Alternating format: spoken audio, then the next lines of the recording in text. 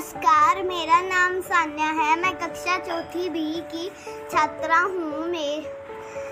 आज मैं अपने दादाजी और दादी जी से संयुक्त परिवार के बारे में चर्चा करने।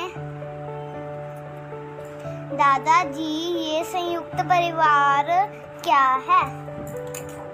ये संयुक्त परिवार होता है जिसमें दादा दादी, चाचा चाची, ताया ताई, मम्मी पापा, बच्चे सब मिलजुल के रहते हैं।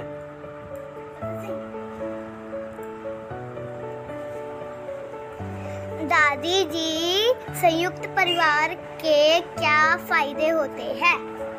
संयुक्त परिवार में सभी मिलजुल कर रहते हैं और आपस में एक दूसरे का कहना मानते हैं। हमारा परिवार कौन सा है?